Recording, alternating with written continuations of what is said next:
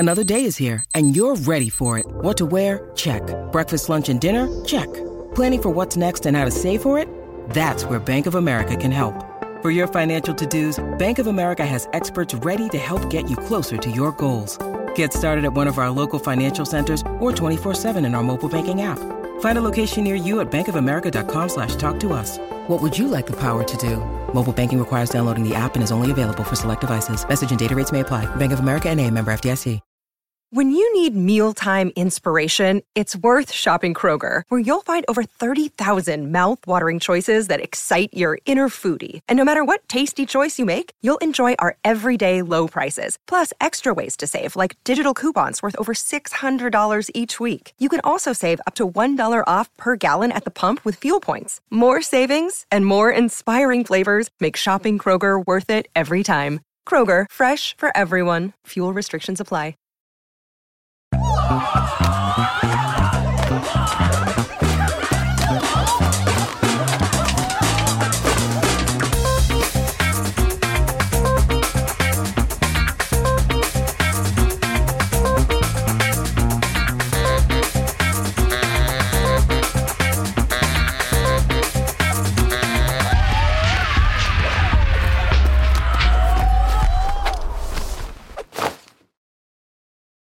Hello, everybody. Welcome to Audio Judo. I'm Matthew. And I'm Kyle.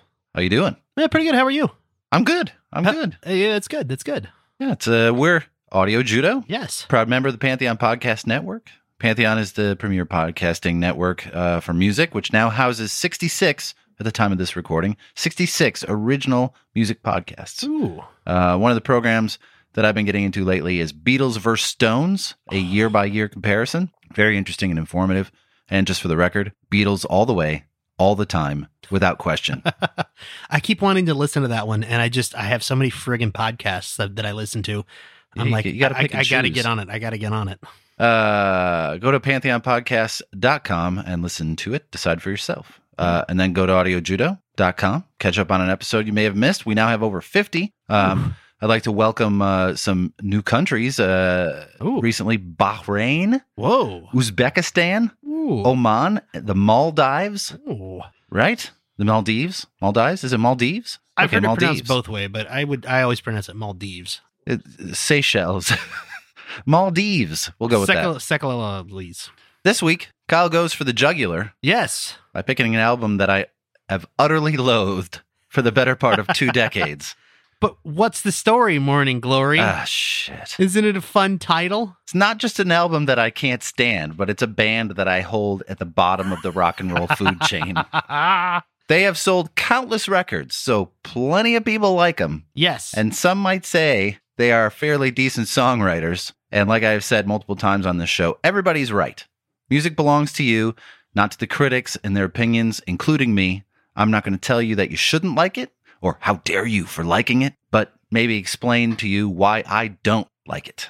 But That's all. I'm Matthew, and I am going to tell you why you're a terrible person for liking it. You should.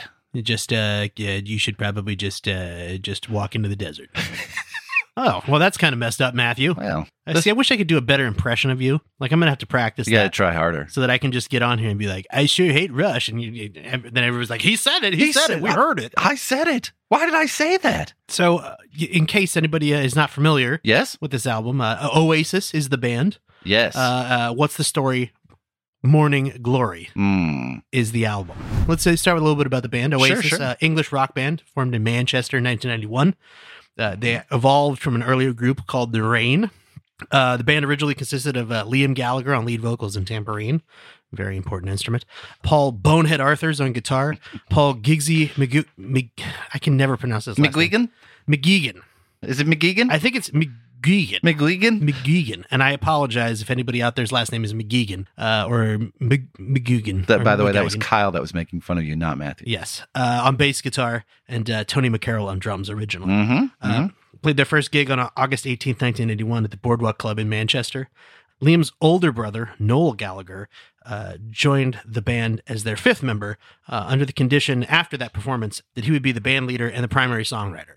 So Yeah. a little bit of balls there Well, to just come in and be like, I'd really like to play with you guys, but I'm the leader and I write all the songs Right. down. He was a roadie for In Spiral Carpets at the Yes. time, and he was writing songs, and he's like, well, I could do it too. But they immediately agreed to it. Yeah. Paul Arthur said he had loads of stuff written already. When he walked in, we were a band making a racket with 4 tunes, and all of a sudden we had loads of ideas. So obviously, if you're having trouble writing songs and a songwriter comes along and is like, here's my conditions, you take it.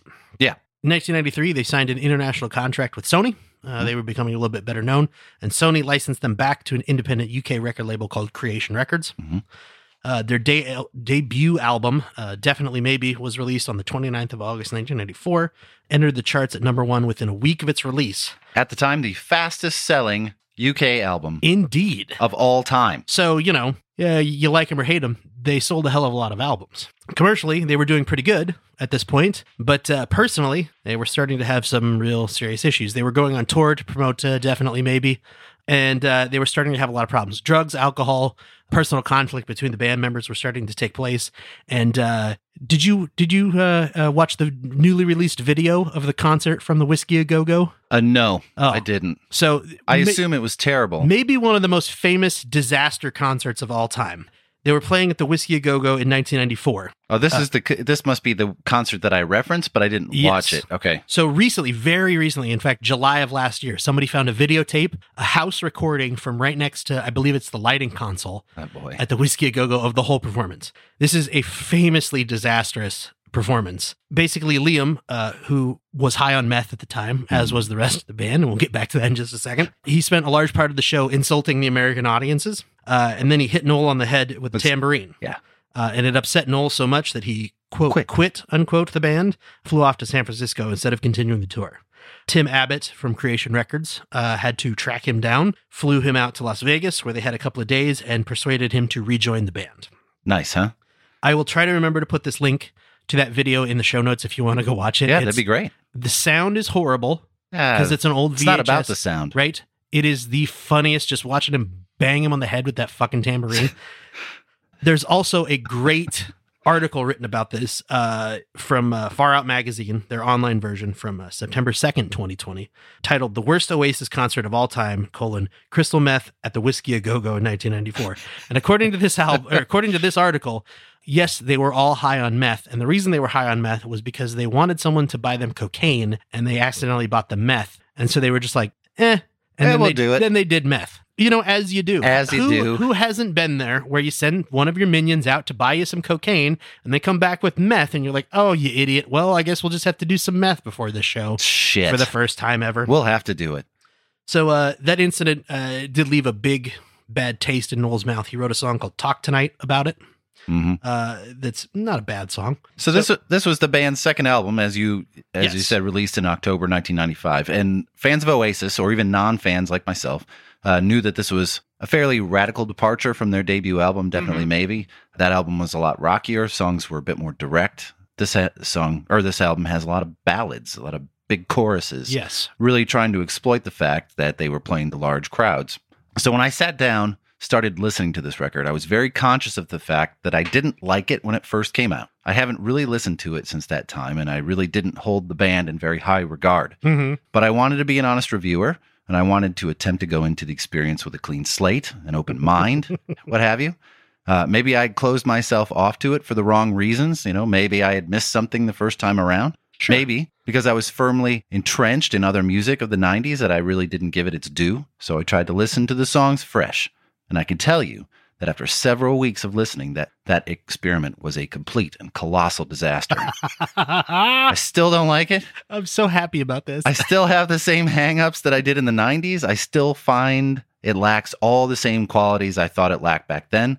But there are other reasons. So, as I'm sure you know, Kyle, the Gallagher brothers are notorious assholes. Yes. They have been critical of everyone in the music industry except themselves, naturally. Yes. I mean, they are from Manchester, and I believe people from Manchester are called Manchowdarians.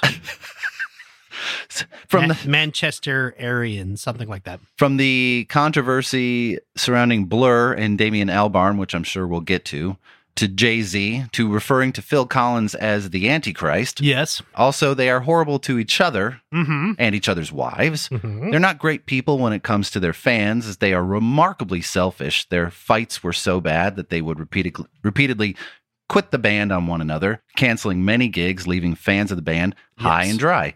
If you want to be a fan of Oasis, that's cool. And because you are a fan, you should be able to see the concert you paid for, even if the guitarist and the vocalist brother are incredible babies and can't get along. So part of me wants to look the other way at that kind of crap, you know, being awful to family, being awful to your bandmates, being awful to your fans, but it's hard to separate a really awful human being from the art that they create. For example, Okay. let's take Woody Allen. Oh, yes. Oh, recently in the news. I love some of his movies. Mm-hmm. Sleeper, Annie Hall, great movies. And his 1975 comedy Love and Death is one of my favorite movies of all time. We know that he is a pretty awful human being. When I first started watching his movies, that stuff hadn't come to light yet, so I watched him, and I liked him. Now when one comes on, there is a gnawing in my brain that makes me take notice. That little voice is saying, yeah, it's funny, but think of the people he has caused pain by his behavior. Am I not rewarding that in some way by believing that his art should have value regardless of his perversity? Or Bill Cosby. Yes. His comedy special, Bill Cosby Himself, was a program that I grew up on. Oh, me too. I watched year after year in the 80s, and I still could quote it today. But knowing what we know, knowing that while he was performing those jokes and talking about his idyllic life with his wife and family, he was secretly drugging women and assaulting them, that makes all of that fake. Yeah. The jokes are still funny, but come with so much baggage that it isn't worth it. Lots of people say that you can't tie an artist's life to his work, that those two things have to be separate. But why? Life influences work, and your integrity as a person should be connected to what you make or how you perform. Back when I was growing up, there was a wall between artists and the public, or an athlete and the fans. Mm-hmm.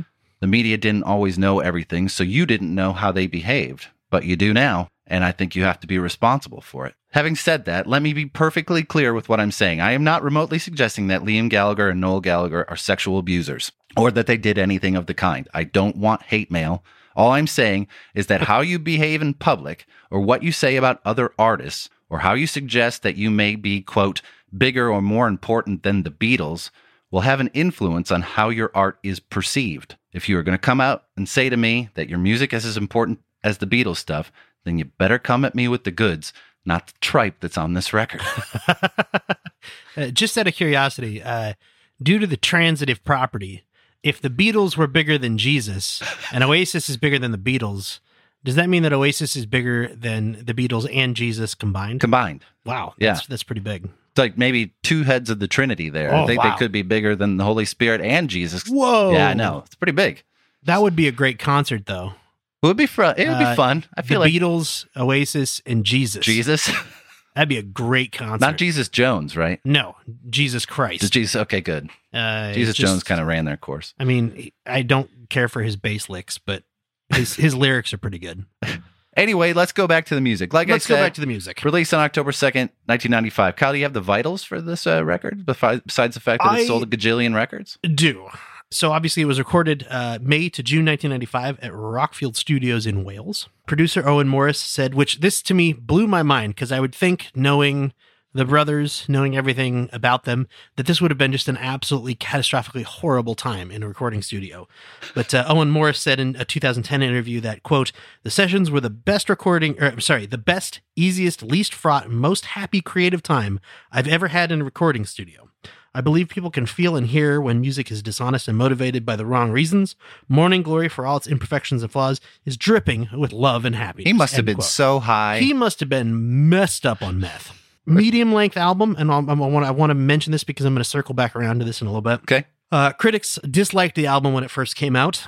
A lot. A lot of them said really horrible things about it. And since then, it is now one of the highest regarded albums of the 1990s. Are you referring to this stuff here? I'm going to guess you have some of these quotes, don't So you? it was, at least to me and this listener's ear, quite inexplicably a huge hit worldwide. Perhaps struck at the right time. People may have been growing tired of grunge and the general attitude that style of music seemed to foster. I don't really know.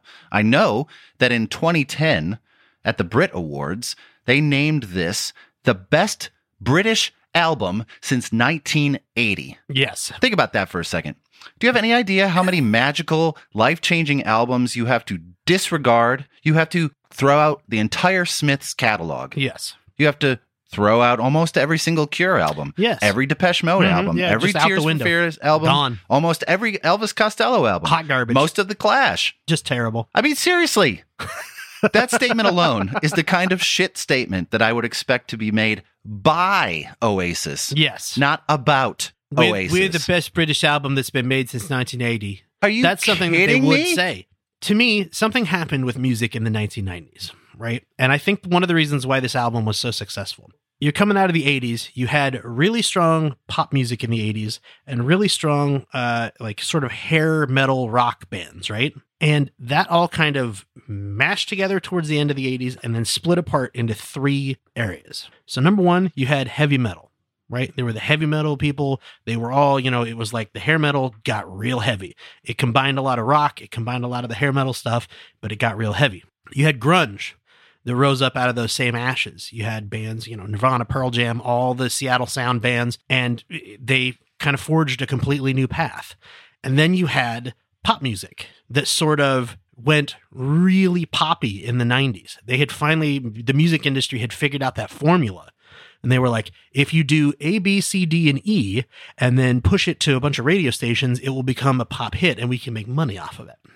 Not necessarily good, very memorable, very earwormish, but not necessarily good. I think what happened is Oasis sort of fell in between all three of those. Fell in the cracks. That sounds about right. There was enough rock here that it's not metal. It's not, any of the metal stuff, but it's rocky enough that it appeased people who were like, oh, you remember the rock from the 80s? It's not grungy, but it has a lot of that distorted overdriven guitar, overdriven noise that appeals to the people from the grunge movement. And it's also very poppy. Two of the songs on this album, Wonderwall and Champagne Supernova, I think, love them or hate them, they are absolutely iconic songs of the 1990s. They are iconic songs. They are iconic songs hate of them, the 1990s. But they are, yeah. A lot of people hate them. But so boring. Exactly. It's just boring. That's why it did so well, though. Because it's boring? Because it's boring. It didn't challenge people. Everybody could put this album on and listen to it beginning to end and enjoy it and not be challenged. I know that that's crazy to say, but that's true. That's really what this album was. I am challenged I think by it. Right now would be a good time to mention why I picked this album. Yes, please do. For that specific reason. To challenge me? No, because it's a weird son of a album bitch. that fell between the cracks. It is an album that is incredibly popular. Just to spout off some stats 22 here. million copies worldwide? Yes. That is a stupid number. International weekly chart success when it came out. Number one in Australia, Canada, and Canada. Billboard European albums, Germany, Iceland, Ireland, New Zealand, Norway, Spain, Sweden, Switzerland, UK. Number one in all of those countries. Number four in the US top 200. Number three in the US Cashbox album charts, which was I'd never heard of that before. Cashbox. It's like a music magazine. 8 times platinum in Australia, which only means that like 560,000 albums. Still pretty good though. 8 times platinum in Canada, which is 800,000 albums. 6 times platinum in Denmark, which is 120,000 albums. Went platinum in France with 588,000 albums. 6 times platinum in Ireland with 90,000 albums. Platinum in Italy with 100,000 albums. Platinum in Japan with 200,000 albums.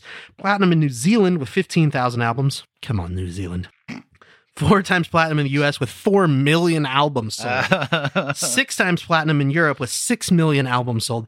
And 15 times platinum in the UK with 4,700,000 albums sold. The 5th best-selling album in the UK of all time and the biggest selling album of the UK in the 1990s. It is the 58th highest-selling album of all time as of 2020 with acclaimed sales of 22 million units. It's ridiculous. That is insane.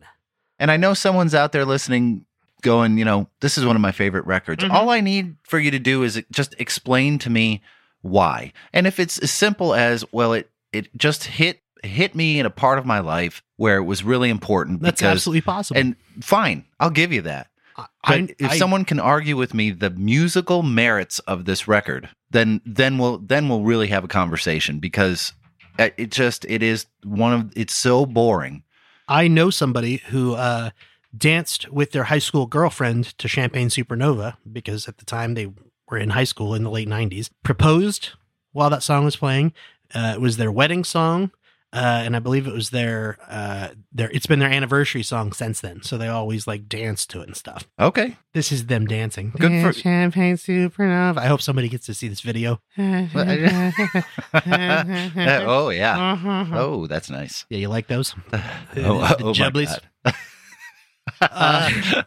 Yeah. It's crazy. It is an incredibly popular album. And while, again, this is not one of my favorite albums of all time. It's not we were joking around earlier before we started recording, and I said, this is not going to be like, this was a turning point in my childhood in music, or it's nothing like that. I'm still giving you the evil eye. You're still giving me the I still stink think eye. it's secretly your favorite album of all time. I think that it is a good album.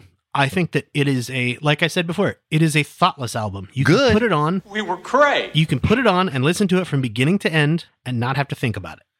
And What's to think about? Sometimes that's exactly what I want. All right. So, and again, I realize that we're gonna disagree on this one, and this is not gonna be one where I'm gonna That's okay. suddenly say something and you're gonna be like, oh my God, I never thought of that. Right. You're right. It's wonderful. Well, first of all, like I keep saying how boring it is. Yes. Because it's mixed incredibly bad. Oh yeah. And we Let's wanna get talk to that. about it? Let's talk about it. Because there are two major flaws with this album. Just two, huh? Well, two that I want to point out. Oh, okay. So number one, this is what I call a casualty of the loudness wars. So in case you don't know what the loudness wars are, there was a trend that, depending upon who you ask, it started as early as the 1940s. It started to take hold in the early 1980s. The idea is that you can increase the loudness of a song of music by making the waveform fuller. I guess that's the easiest way to describe it. And I know a lot of people are not going to understand that. There's tons of articles about this. If you're really interested, go read on it. But in the early 1940s, when they were mastering 7-inch records, they played them in jukeboxes, and they were mastered very loudly to overcome the loudness of rooms that jukeboxes were in. So, it sort of made sense there. But the maximum peak level of sound on an analog recording like that was limited by the equipment that they had at the time. All the way up through the cassette era, it was basically limited by the hardware because, you can only get so much in there. But along comes CDs in the early 80s and on into the 90s. And they had this huge breadth of space that they could go to. And suddenly songs started to get much, much, much louder. And, people were competing with all different types of media on the radio, on MTV, personal listening between loud cars. And it became almost a competition, a war, if you will, to try to be louder than everyone else so that your sound came out on top. And because of that, there are a whole bunch of albums from the 80s and the 90s and the 2000s and the 2010s even, where they just sound like shit. They sound like absolute shit because there's no dynamics to them. If you look at the waveforms on the CD for this album, instead of looking like a regular waveform where there's a lot of up and downs, it's a box. Yeah, it's there's block. Usually a little bit of waveform at the beginning, and then there's a giant box with a couple little dips in it, and then there's a little bit of waveform at the end when it fades in and out. Or I'm sorry, when it fades out at the end.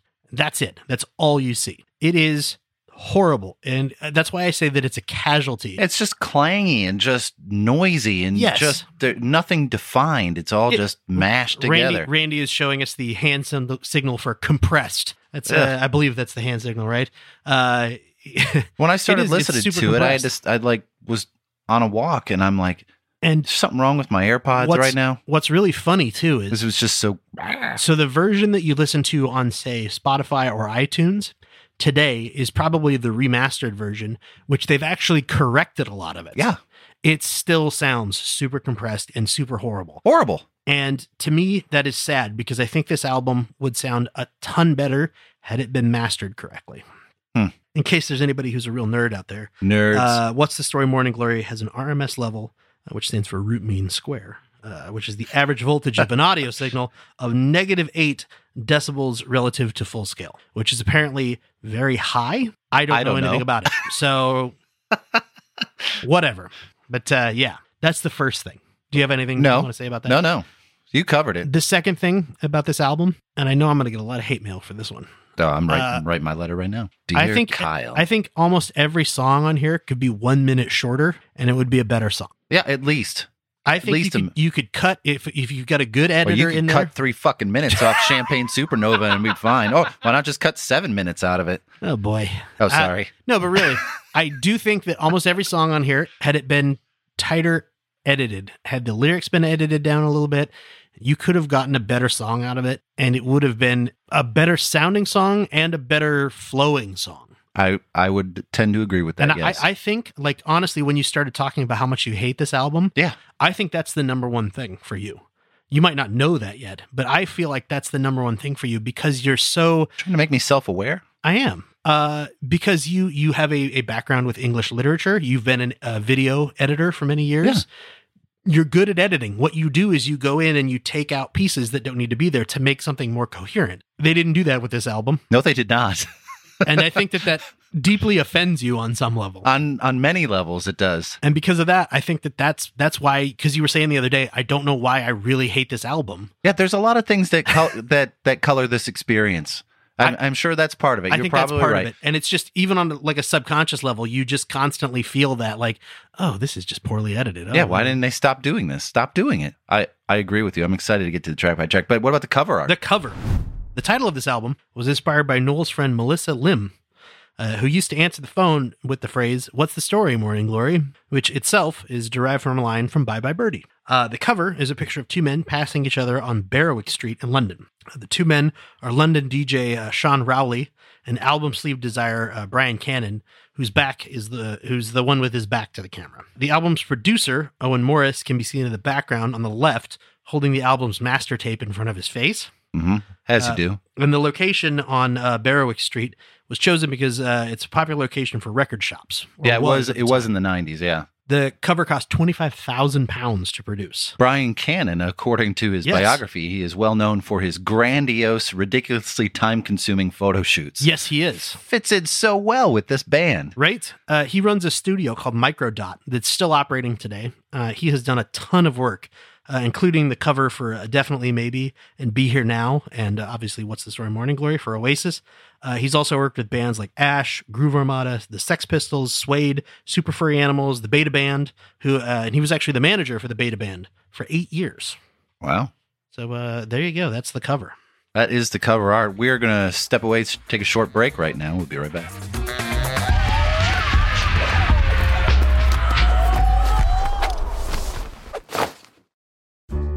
Kyle, yes. Have you ever felt like you wanted to try something new? Like cooking or basket weaving? Yes. But you didn't know where to start? I do usually have trouble starting. Like you needed a roadmap or a guide? Yeah. A lot of people feel like that about jazz music. Ah. So, they don't know where to start. It seems too complex. Do I start with a fusion or big band or the legends? I know I feel like that personally. It is a very deep and rich subject with a lot of places you could start. Right. So, we here at Audio Judo have something to fix all that. With the help of our guest host and jazz spirit guide, Chris, we're going to try and help you navigate the treacherous waters of listening to jazz. We will be premiering a new spin-off podcast series called Audio Judo Does Jazz in late April. It's going to be fun, interesting. I'm looking forward to it. We're also recording that bad boy exclusively with the new podcaster kit from AKG. Yes. Chris doesn't have any experience in podcasting, so we wanted to make it as easy as possible for the person who doesn't have studio equipment or editing headphones or anything like that. So this podcaster's kit is perfect. He gets a cool mic, set of headphones, software, bingo blango, he's podcasting. Yeah. All that means is more competition for us, so we have to bring our A game because everyone is going to be podcasting soon. The only thing I didn't like about it is since Chris is using it, I can't steal it. No, you can't steal That's it. unfortunate. So, it's a shame we had to send it to Chris. Yeah. He's going to make the most of it. Yeah. Like I said, look for that series in late April. Yes. Because we are super jazzed about it. Oh, Hey-ho. Dad wordplay.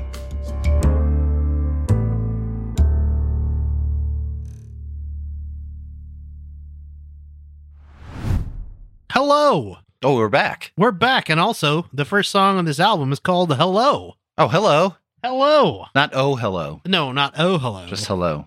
Just hello. Very interesting song. It's got this real quiet guitar intro, and then it's interrupted by this weird echoey guitar that leads into the song. It's very telling. Yes.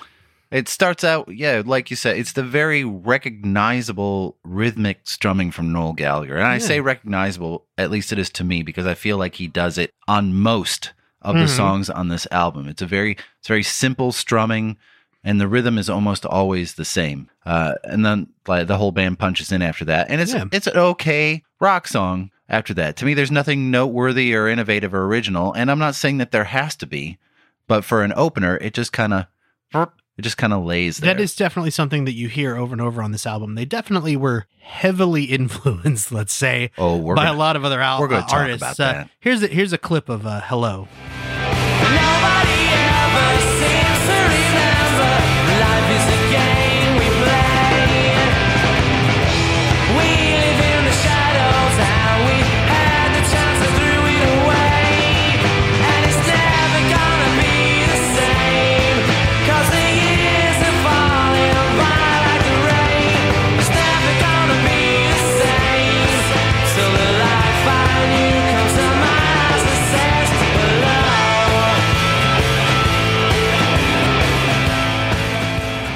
Liam Gallagher's voice is just so grating to me. And man, I really wish I didn't have as much negative stuff to say about this record as I do, because I'm sure there are some Oasis fans out there getting really pissed off. But this is my opinion. His voice, it's just not pleasant. So first of all, what I think we find when we listen to the album in context and as a whole, and maybe that's part of my issue, maybe it's better in small doses, but we find is that his vocal melodies are very similar to one another, song to song. His voice is very flat, very nasal. Yes, it is. And there's absolutely worse singers in the industry who are popular, like Johnny Rotten from the Sex Pistols, even Robert Smith from The Cure. However, their voices work well with the style and the music. And Liam's just feels like there's nothing behind it. It just doesn't work. In addition, we get the first time that we have some plagiarism issues for That's Oasis. true. So Gary but it won't Glitter, be the last time. good old Gary Glitter is credited on this song because they were heavily influenced by a song of his called "Hello, Hello, I'm Back Again." That is Gary Glitter and the Glitter Band. Noel said he. Go ahead. I was going to say noted pedophile Gary Glitter. Noel said he put it on there because he thought it would be funny. As funny as it might be, you didn't credit him or ask permission to use it until later. So now you have to pay forced to legally Gary Glitter royalties for the rest of all time. Apparently, Gary Glitter has made like £1 million a year off of royalties. I wonder if he knows that from prison. I don't know. I'm imagining it's just going to his legal bills. Here, why don't we let the people decide? Here's a little clip from Gary Glitter and the Glitter Band. Hello, hello, I'm back again.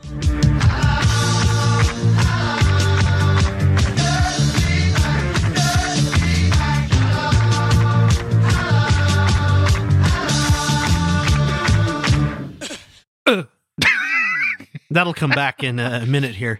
It definitely comes back to what we were talking about a little bit earlier with the, can you separate the artist from the art with Gary Glitter? Because some of those songs by Gary Glitter and the Glitter Band are pop hits. No, you cannot. That are absolute, fucking sticky brain music. Oh, I know. But he's also a convicted pedophile. So people have speculated that Noel meant the part of "It's Good to Be Back" as a nod to his fans, saying it's good to be back with our second album. Mm-hmm. I think that is giving him more credit than he deserves for being witty. And I'm going to say this again to you, Kyle, and to the fans out there, and any fans of Oasis that may still be listening. I'm trying really hard to find the positives here. And there will be some. Like, for instance, I really like his guitar tone on this first song. It's kind of overdriven, a little distorted, but it's pretty nice. I don't hate it. I would love somebody to get a hold of the master tapes from this and build a really high dynamic range version of this album. I don't know if we reach anybody that has that capability. Somebody get it for us. But do it. That'd be great. Do it. Just roll with it. Oh, you did it again. I did it again. Puns are fun. I guess that's not a pun, but still. This isn't really, wordplay. It's not really a bad song when I listen to it a few times. A little bouncy and fun. Yeah. Has some Beatle-esque harmonies going on in there. Predictable and plain, but it's not all bad. Yeah, it's a song about being true to yourself. Noel had this to say about the song.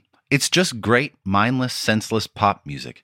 Cigarettes and alcohol made you want to go out and nick stuff. This makes you want to take it all back. Yeah, it's a good one.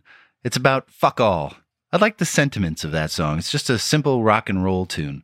And it sold all right. Aside here, notice what he's focusing on. Mm-hmm. It's just a typical Oasis thing. Shut up, moaning, and effing get on with it. It's the same sentiments as in nearly every song we do.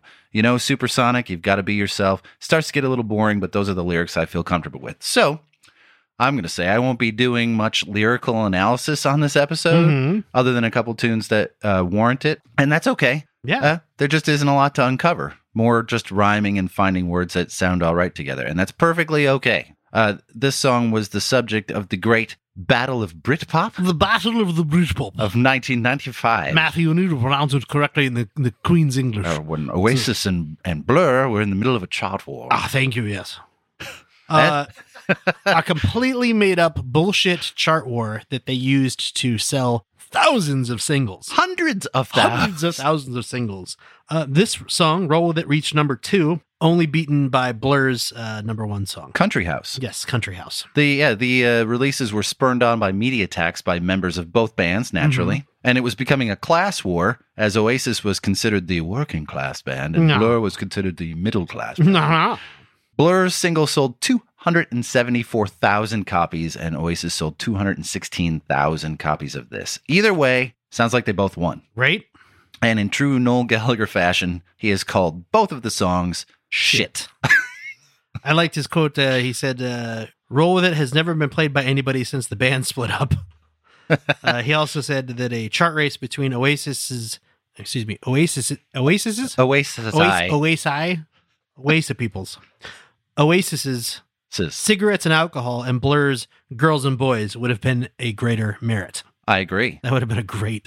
So Battle. one more thing, as cheeky as they are, some of it could be intentionally funny. Mm-hmm. So when they appeared on Tops of the Pops in August of 1995 to promote this song, they were supposed to mime their performances, which they did, Yes. but they switched roles. Mm-hmm. Liam pretended to play guitar, Noel pretended to sing and play tambourine. And it's actually a ridiculous looking performance, as it should be when you have to mime your musical performance. Right. It's like watching American Bandstand back in the day. Like, this is stupid. Why Yeah. not just plug them in? Right? Who cares? But what if they said a swear or they screwed up?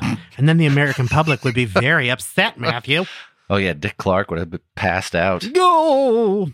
So, and this song also marks the first track with new but temporary drummer Yes. Alan White. And you can hear it for sure because they, sacked the last guy. Yeah. The lyrics at the end of this, I think I've got a feeling I've lost inside.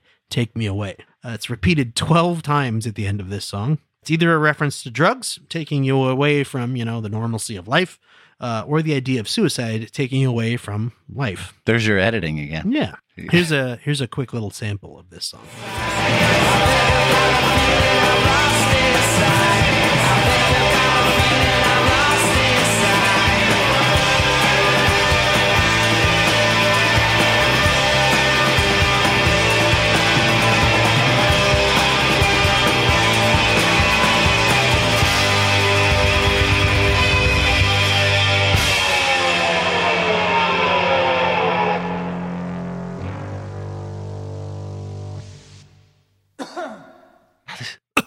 So much noise in Right? there. There's that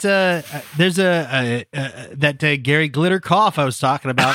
But I actually think the cough is an interesting period on the end of this song. It's sort of a dot that just says maybe everything does keep going. Who knows? Probably. They probably played it for 6.5 hours. That's probably true. And it only felt like 3 minutes to them. Strung so- out forever. You just kept playing it. How long we play that song? 8 minutes? Actually, no, you've been playing for 4 hours. Yeah.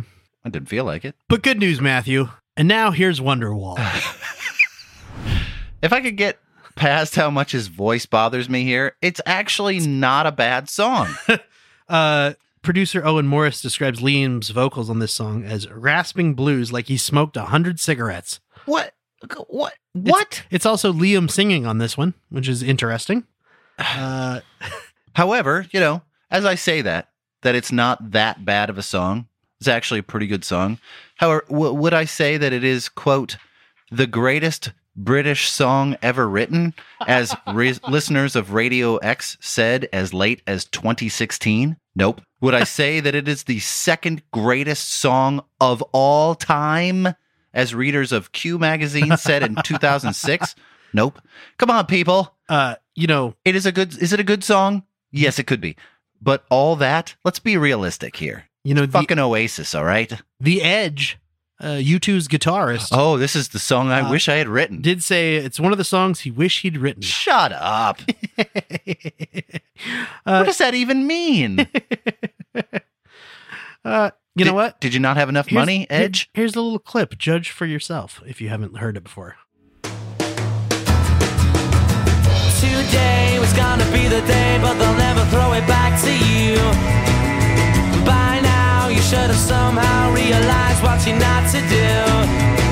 I don't believe that anybody feels the way I do about you now. I hate you. I know. I'm sorry. Short clip there. Honestly, this is the song why I picked this album. It is a song that is so iconic of the mid-90s. Good, bad, who gives a shit? It is such a song that is such a time and place. The second I hear this song, I'm like, it's 1996. You know what I mean? Yeah. It's the mid-90s. It is stuck there. Oh, you can spot date this. Oh, yeah, pretty absolutely. Easily. That big, like I said, that big set, it charted very well as it reached number 8 in the States, number 5 in Canada. Mm-hmm.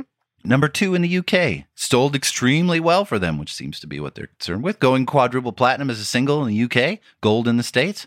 Also nominated for 2 Grammy Awards for Best Rock Song and Best Rock Vocal Performance by a Group or Duo. Right. They lost both. Now, in their defense, it probably should have won. It was up against Stupid Girl by Garbage, which is more alternative, not so much rock. Too Much by Dave Matthews, which I love, but also doesn't fit in that genre. 6th Avenue Heartbreak by the Wallflowers, which is closer to what you're going for, but Wonderwall's probably a better song than that. And the eventual winner, Give Me One Reason by Tracy Chapman, which isn't a rock song at all. No. But that's what won. So if these were my nominees, I would have given the award to Oasis, as much as it pains me to say. You got to just, I would have had to. If those are the nominees, trust me, I could have found a better rock song in 1996 to nominate, but it's okay. The song was originally called Wishing Stone and was written about Noel's then girlfriend and later wife, Meg Matthews. And then after they divorced in 2001, he ignored that he had ever said that and claimed that it was about no one in particular, and the media just jumps on stuff, which is just great. Do you know where the title Wonderwall came from? I do. It's a 1968 film called Wonderwall, From Psychedelia to Surrealism. That's George Harrison's soundtrack. And it is a wonderful soundtrack called Wonderwall Music. If you get a chance to go listen to that, please do. That's a good soundtrack. And like Kyle talked about at the opening, this song was mixed using brick walling, where almost every level in the song is redlined and then compressed down to make it sound full and loud. And loudness wars. Yeah. Bass is played on the song by Noel Gallagher, much to the dismay of his brother, who quipped that, quote, "This isn't Oasis," right? And that arrogance and need to control stuff rears its head again. Yep. Like, you're in a band, dude. Let the bass player play. You weren't even letting the bass player play bass parts. You were making them just play big fat bottom notes all the time. What the hell difference does it make? Ooh, one last bit about this song. Noel Gallagher has repeatedly said that he believes Green Day's Boulevard of Broken Dreams is a direct ripoff of this song. He said this. Interesting.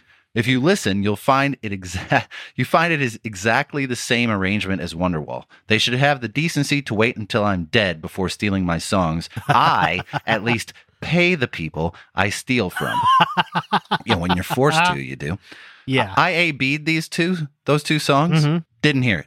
Other than a couple of chords being similar, I didn't hear anything remotely the same. And I don't think anyone else did, because unlike Noel, who has been sued several times, this one has never been near a courtroom. Yeah. For anyone else listening out there, my son sent me a text when I was preparing for this saying, if you really want to hear what Wonderwall should have sounded like, listen to 21 Pilots' The Hype off their most recent record, which sounds a lot like Wonderwall. And I'm like, oh, that's much closer to what Wonderwall sounds like than Boulevard of Broken Dreams. But anyway, that's, yeah. My favorite fact to close out this song is both Liam and Noel hate this song. There are so many quotes about them just saying, no, it's shit. We hate it. We don't want to play it ever again. But you get a hit this big, you have to play it. You at have every to single play it. concert. You know what they shouldn't do, though? They shouldn't look back in anger. Yes, don't look back in anger. Yeah, Thanks I for won't. the setup. This is a fourth single from the record, Mhm. first one to top the UK chart. Yes, I actually really like this song. Yeah. This was also this first single of theirs to feature Noel on lead vocals. Mhm. And if you asked me who sang this song, I would have absolutely said it was Liam. There's very little discernible difference between the two brothers' voices. Now, knowing that he sang it, it's easy to hear the differences, but on a first pass, I wouldn't be able to tell you that they changed vocalists there. Noel Gallagher admits that he was under the influence of, quote, substances, end quote, when he wrote this song, and he doesn't know what the lyrics are about. But chances are the title, and probably some of the inspiration for this song, came from David Bowie's Look Back in Anger, which is a pretty good song if you've never heard it. Yep. Here's a little clip of Don't Look Back in Anger. And so Sally can wait. She knows it's too late as we're walking on by.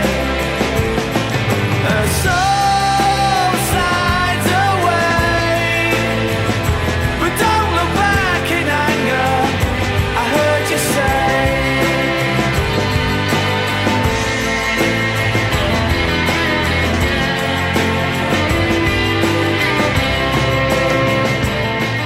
Who is Sally? Nobody. Noel has said, I don't actually know anybody called Sally. It's just a word that fit, you know? Might as well throw a girl's name in there. Just got to guarantee somebody a shag off a bird called Sally hasn't it. I was going to put that quote too, and I decided to leave it out. Any quote that has the word shag in it, I've got to throw in there. Noel states that it is a cross between All the Young Dudes by Bowie and something, quote, the Beatles might have done. Yes. Well, that line right there is such a bullshit statement. Are you comparing yourself to the Beatles? What? Or suggesting that your material is equal to or good enough for the Beatles? It's comments like that is not as innocuous as they may seem that really piss me off about this band. Add in the fact that he borrowed lyrical ideas from what are supposedly John Lennon's memoir tapes that have been stolen from the Dakota Hotel, and the fact that the piano part at the beginning strongly resembles Imagine, and some of the other melodic lines, quote, borrow from Watching the Wheels by John Lennon, and you start to wonder what are they trying to do here? Are they trying to be the Beatles? Be a Beatles cover band? Is it just a homage? And if it is, then give credit where credit belongs. to his credit, Noel said in an interview, in the case of Don't Look Back in Anger, I mean, the opening piano riffs, Imagine, 50% of it's put in there to wind people up, and the other 50% is saying, look, this is how songs like Don't Look Back in Anger come about, because they're inspired by songs like Imagine. And no matter what people might think, there will be some 13-year-old kid out there who's read an interview and thinks, Imagine, I've never heard that song, and he might go and buy the album. Uh-huh. Now, do I believe that? Hell no. No. No, of course not. You can't say, well, I'm ripping off your stuff, but it might sell you some albums. No, that's bullshit. But I think the Lennon estate's doing just fine on its own. I think they're fine. Hey, now. Oh, Unless not yet. You've got more on this. Yeah. So this song also gained some renewed popularity in 2017 when it was performed by Chris Martin from Coldplay and Ariana Grande after the Manchester Arena bombing, where 22 people lost their lives. Before that tribute concert, it was sung spontaneously by a crowd outside the city center during a moment of silence for the victims. So it has some special meaning. Obviously, they're from Manchester. That's a big deal. Yeah. You know, important song to them. I get it. I'm not saying it's a bad song, and I really can't hate this song. It's pretty good. I just hate how he constructed it, using all these Lennon bits and crutches and fallbacks. Also, if you are interested, there is a fantastic cover of this song by Tori Amos. It's really good. Hey now. Hey now. It's another, Sorry, hey now. Hey now. You got to pronounce it that way. It's got an exclamation mark. It's hey now. This is another John Lennon sounding song. Take a listen to this. I used to ride with my soul by the side of the road, just as the sky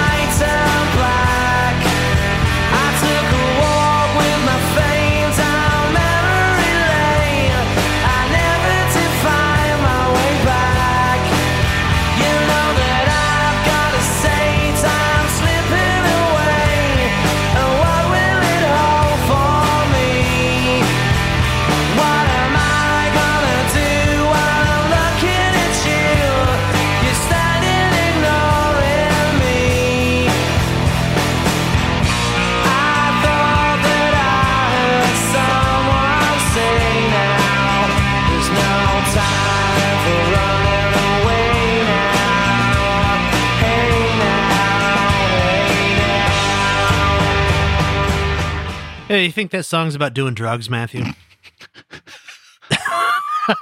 This and most of the album. Taking some psychedelics, maybe? I don't know. Apparently, it is about the band, according to Noel. He says the band has changed a lot and has a different vibe to it. Interesting that he would refer to them as a band, seeing as though he had just fired the drummer and replaced him, and was playing the bass parts for a record when you have a bass player in the room with you. So, according to the site that I went to, it continues the motifs of What's the Story, Morning Glory by referencing Lennon-esque psychedelia lyrically and escaping life with drug use to the comfort of introversion. I didn't quite get that. Huh. Usually pretty good at interpreting lyrics and getting an understanding, but I didn't see any psychedelia in the lyrics, so I'm kind of confused. It's definitely, I don't know. I can kind of see, how do I want to compare this here? A lot of the Lennon style, like, I guess you'd call them story songs, where he starts telling the story about, like, he starts telling a story like, I was doing this and then this other thing happened and then blah, blah, blah, blah. A lot of those style songs, I can kind of see that same story narrative, but I don't think that it's, I don't know. What like psychedelia? Yeah, that's the trick there is I don't feel like this is psychedelia influenced. I think it is definitely John Lennon influenced. Oh, 100%. yes. But I don't think that it's any psychedelia influenced. No, I disagree. I mean, I agree with you. You agree with me? Yes. Untitled? Yes. The Swamp Song? Sometimes called the Swamp Song. Excerpt Part 1? Excerpt Part 1. Is just that. Yeah. 44-second piece of a song called The Swamp Song that they recorded with Paul Weller. Best part about this is Paul Weller playing that harmonica, man. It's a really good harmonica. And this is a very, it's very bluesy, and it's kind of an interesting little excerpt here in the middle of the album. I don't know why it's here. It appeared as a B-side to Wonderwall when it was released as a single. And there's a part 2 later on this record as well. I did not get a clip from this one, specifically because it's so short. Yeah. I didn't want to play the whole thing for fear of copyright infringement. That's fair. I don't think it's a problem, honestly, but I didn't want to just put the whole thing here and even risk it. So please go take a listen to this. It is a very interesting short track. Some might say that the next song is Some Might Say. Some might say that. The single version of this was Oasis People's. Oasis. First number 1 on the UK single charts. Another one clearly copied from another heavily influenced by another song called Fuzzy by Grant Lee Buffalo. And I do not have a clip of that, but I will put a link in the show notes to go listen to that if you were interested. You will definitely hear it. Especially, here's the opening to Some Might Say, and you will definitely be able to hear that in some of the Grant Lee Buffalo song, Fuzzy.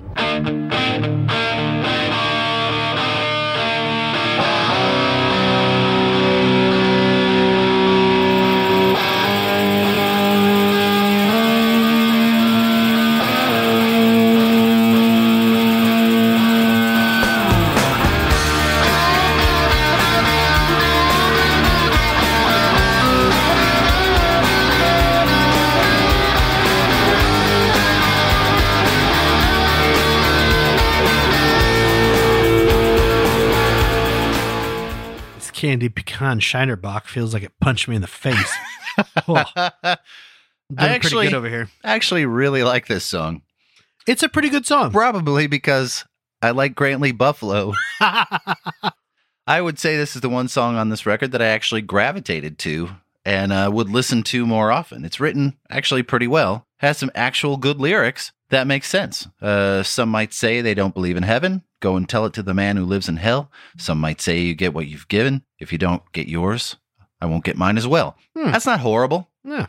It is loud, though. Yes. Again, more compression issues. And this is the last song that was recorded with original drummer Tony McCarroll before he was fired. I like the guitar solo. Very nice. My only complaint. Nice guitar solo. My only complaint. And you hit the nail on the head. The ride out lasts too damn long. Yes. Yeah. Again, if this was a minute shorter, great song. As it is, pretty good song. Yeah. One other thing. Touch less reverb on those vocals would be great too. Yes. Just super saturated, like so effecty. It's like, come on. So this also kind of holds the interesting title of Oasis performed this song on 2 episodes of Top of the Pops. The first time being McCarroll's final performance with the band ever, and the second being White's first performance with the band ever. It's also the 31st biggest selling single of 1995 in the UK. It has sold over 458,000 copies as of April 2015. What? Yeah. Interesting that this is the song that has sold that many copies. Okay. But whatever. I cast no shadows. Pretty good classic example of the Britpop sound. Yes. Do you hear what I'm saying about vocal delivery in this? Up and down, up and down, up and down. Very similar. There's not enough variation to keep it interesting for me. Mm-hmm. It's very predictable. So this song, I'm sure, as you know, was written as a homage to the lead singer of the Britpop band The Verve. Yes. They were friends, Richard Ashcroft.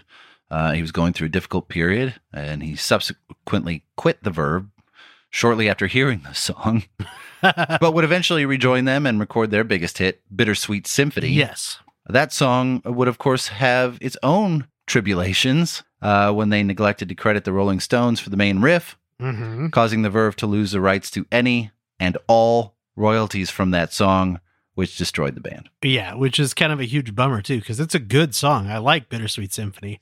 That also goes on too long. Yeah, well, true. But hey, at least Noel Gallagher wrote a song for you. Right? I even think this song sounds like a lot of the Verve's earlier work. Oh, yeah. Here, take a quick little listen here. He walks along the open road of love and life, surviving if he can.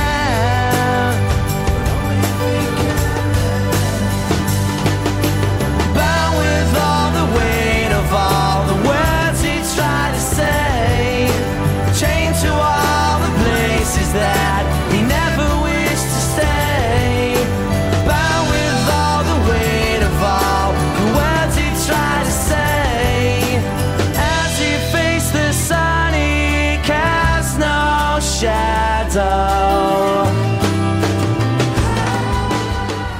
It's a song about songwriters. Kind of a song about selling your soul to the devil to get fame and fortune. Yeah, that too. Just feel, yeah. But, she's electric. No? She is electric. And you know what? Do you have more on that? Cast No Shadow? I was phased out of reality there for a second. Did I lose you for a second? Thank you, pecan-flavored beer. You said punched in the face. I did. Whoa, that beer. She's electric. She's electric. Well, hello there, Beatles cover band. Right? It's a Maybe I Want to Fuck You, but I kind of like your family song. I'd have that in there. Right? He's not hiding it, not masking it. Chord progression in the song is very good. And why wouldn't it be? Because you took it from the Beatles. Right? It really does sound just like a Beatles song. The harmony at the end, equally good. Mm-hmm. Why not? It's essentially Get By With a Little Help From My Friends by the Beatles. What was the name of that band? The Beatles. That's it. Ooh. Not a bad track, but I don't know if I can really say that it's a good track either because it's a song by the Beatles. Lyrically, it is about a guy who loves this girl and he sings about all the other people in her family who are kooky. Yes. Including her sister, who he clearly also had a relationship with, judging by the blister on her hand. And at the end of the song, it turns out his girl's pregnant, but not by him. Yeah. Surprise. I don't have much more to say about that sound, other than it has a very different sound than the rest of the record. It's certainly brighter, cheerier, mixed a little cleaner. I kind of feel like this one might have been a holdover from an earlier album. It's definitely a song. Yeah. Morning Glory. Just your run-of-the-mill song about snorting cocaine to start your day off, quote, the right way, as a way to make your life a little more tolerable. I do kind of love the helicopter opening to this song, though, and then it just busts into that loud guitar solo. Yeah? It sounds like this.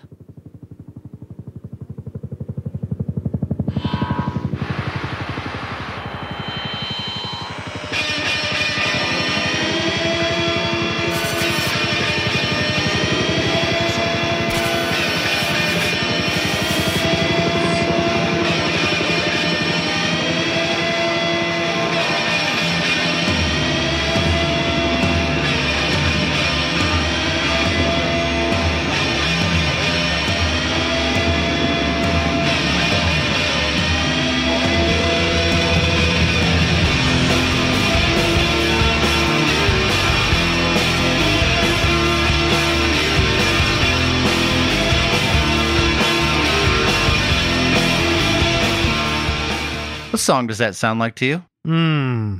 Does it not sound like The One I Love by REM?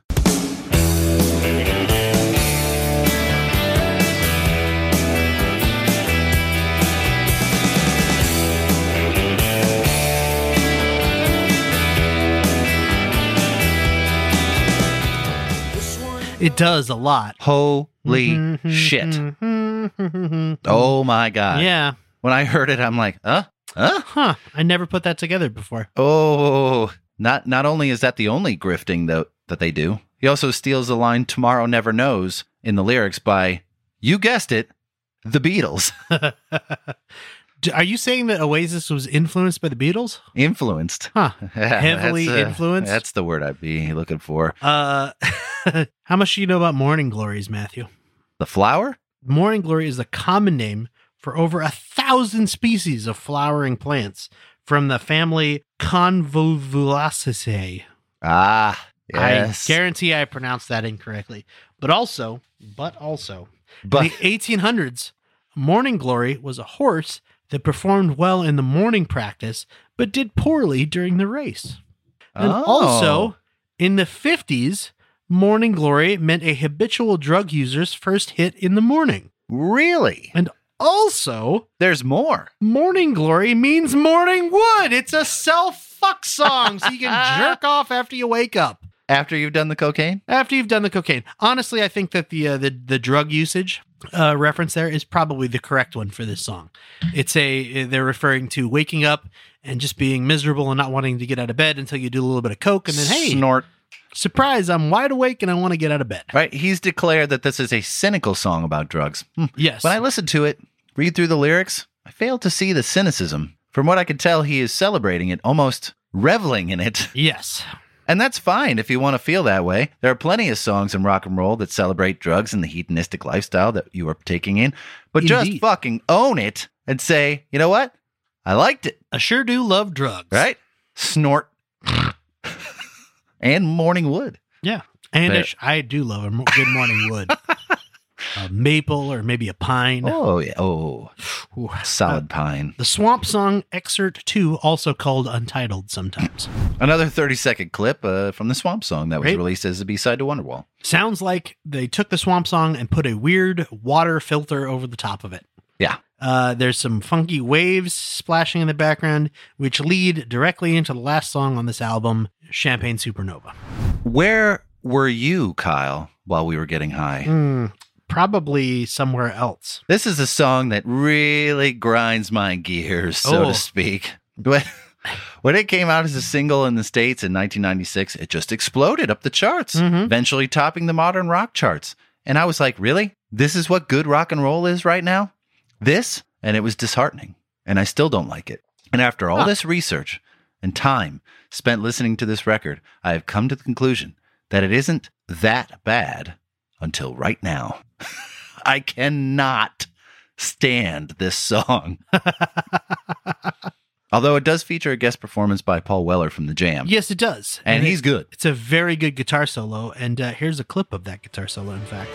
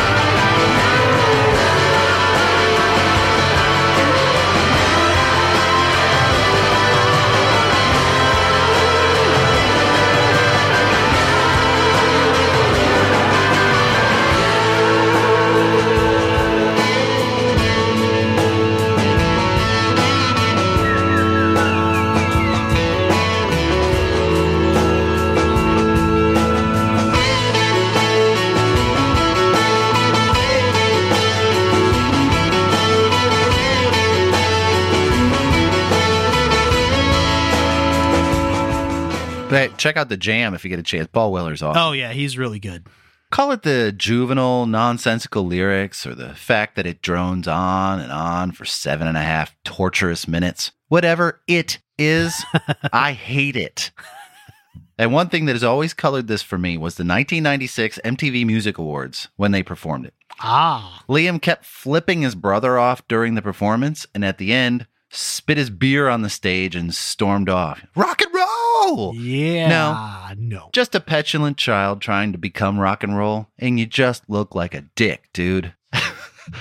As one person on the message board said, though, and when I read this, I enjoyed it. Mm-hmm. It's a plantain supernova in the sky. I'm like, yes, now I can listen to it. That's good. Go on, Kyle. I was going to say one fantastic thing did come out of this, though. There is an actual supernova named the Champagne Supernova. It is supernova SN 2003 FG. How much do you know about supernovas, Matthew? I know quite a bit. Because this Took astronomy and collage. is an unusual supernova. It's an unusual supernova because of the mass of its progenitor. According to the current understanding, white dwarf stars explode as type Ia supernovas when their mass approaches 1.4 solar masses, termed the Chandrasekhar limit.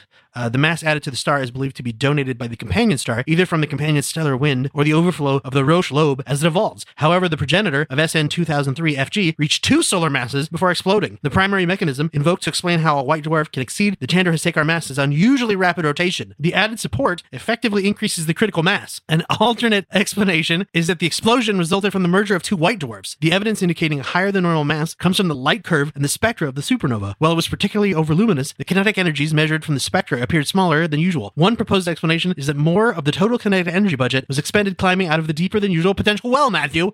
Do you understand how amazing that is? The Champagne Supernova is amazing. It's an unusual supernova out there in space doing its constant supernova bullshit that supernovas do. Did you say progenitals? I said progenitals. It is a progenital supernova. Man, so what you're implying, and correct me if I'm wrong, I think you're implying that they had all of that on their mind when they wrote this song. Absolutely. Which is why it takes a literal light year to get through this fucking song. It takes forever. It is a very long song. But I think that this song does wrap up the album and Oasis pretty well. Last lyrics, we were getting high, we were getting high, we were getting high, we were getting high. Repeated over and over and over again to finish out the album. I think that is just a chef's kiss right there on the end. Mwah. All in all, Kyle, it's nice to revisit these records, try to determine what I really feel about them all these years later. Like I just said, I would say that while I do not like it, I wouldn't say I hate it as much as I did all those years ago. There are some redeeming qualities to it, and he didn't steal all the songs. True. One other thing, as is my usual practice, I listened to the albums before this record and after this record, and I would say both of them, definitely Maybe being their debut and Be Here Now being the follow-up, are far better records than this one. I would agree. But this one gets all the love. Yep. I leave you with one final thought.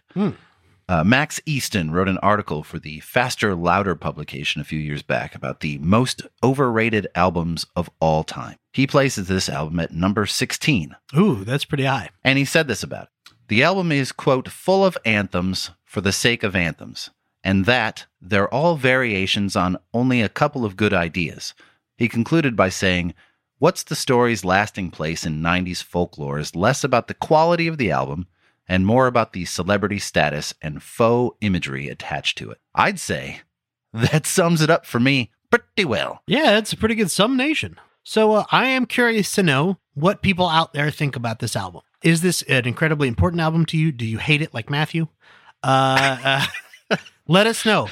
Twitter at Audio Judo, Instagram at audio_judo, facebook.com/audio judo, or if you want to get in touch with us directly, info@audiojudo.com is the email address. Yeah. Kyle, tell me about the Patreon stuff. We've got 2 Patreon tiers. The first one is called Front Row Seats. It's $5 a month.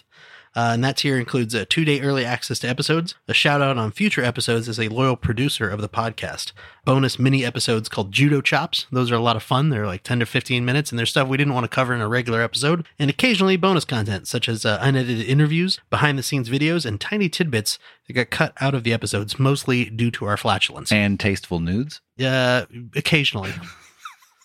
The step up, the next tier from that is the Backstage Pass. It is $20 a month, which is a big step up, but you get some pretty good stuff. You get a very special personalized gift. You also get the chance to co-host an Audio Judo episode after paying for this tier for a year.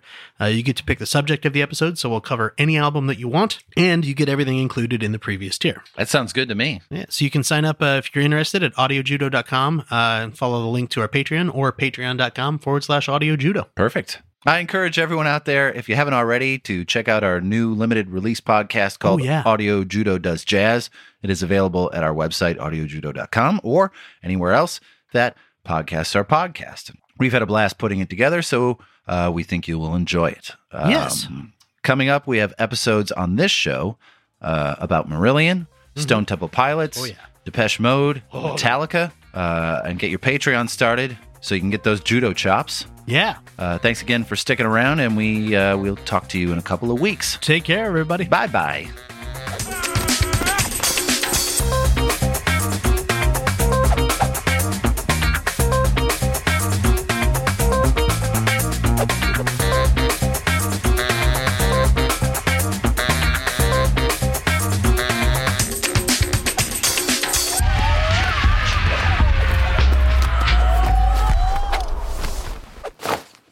More like Das Booty. Boom. Oh, snap. Das Booty. Dat Booty. Dat booty. Dat Booty. That's the Daft Punk porn ripoff is Daft Booty. Instead of it, they've got helmets on and butt helmets on, so it just covers their butts. That's classy. It's very classy.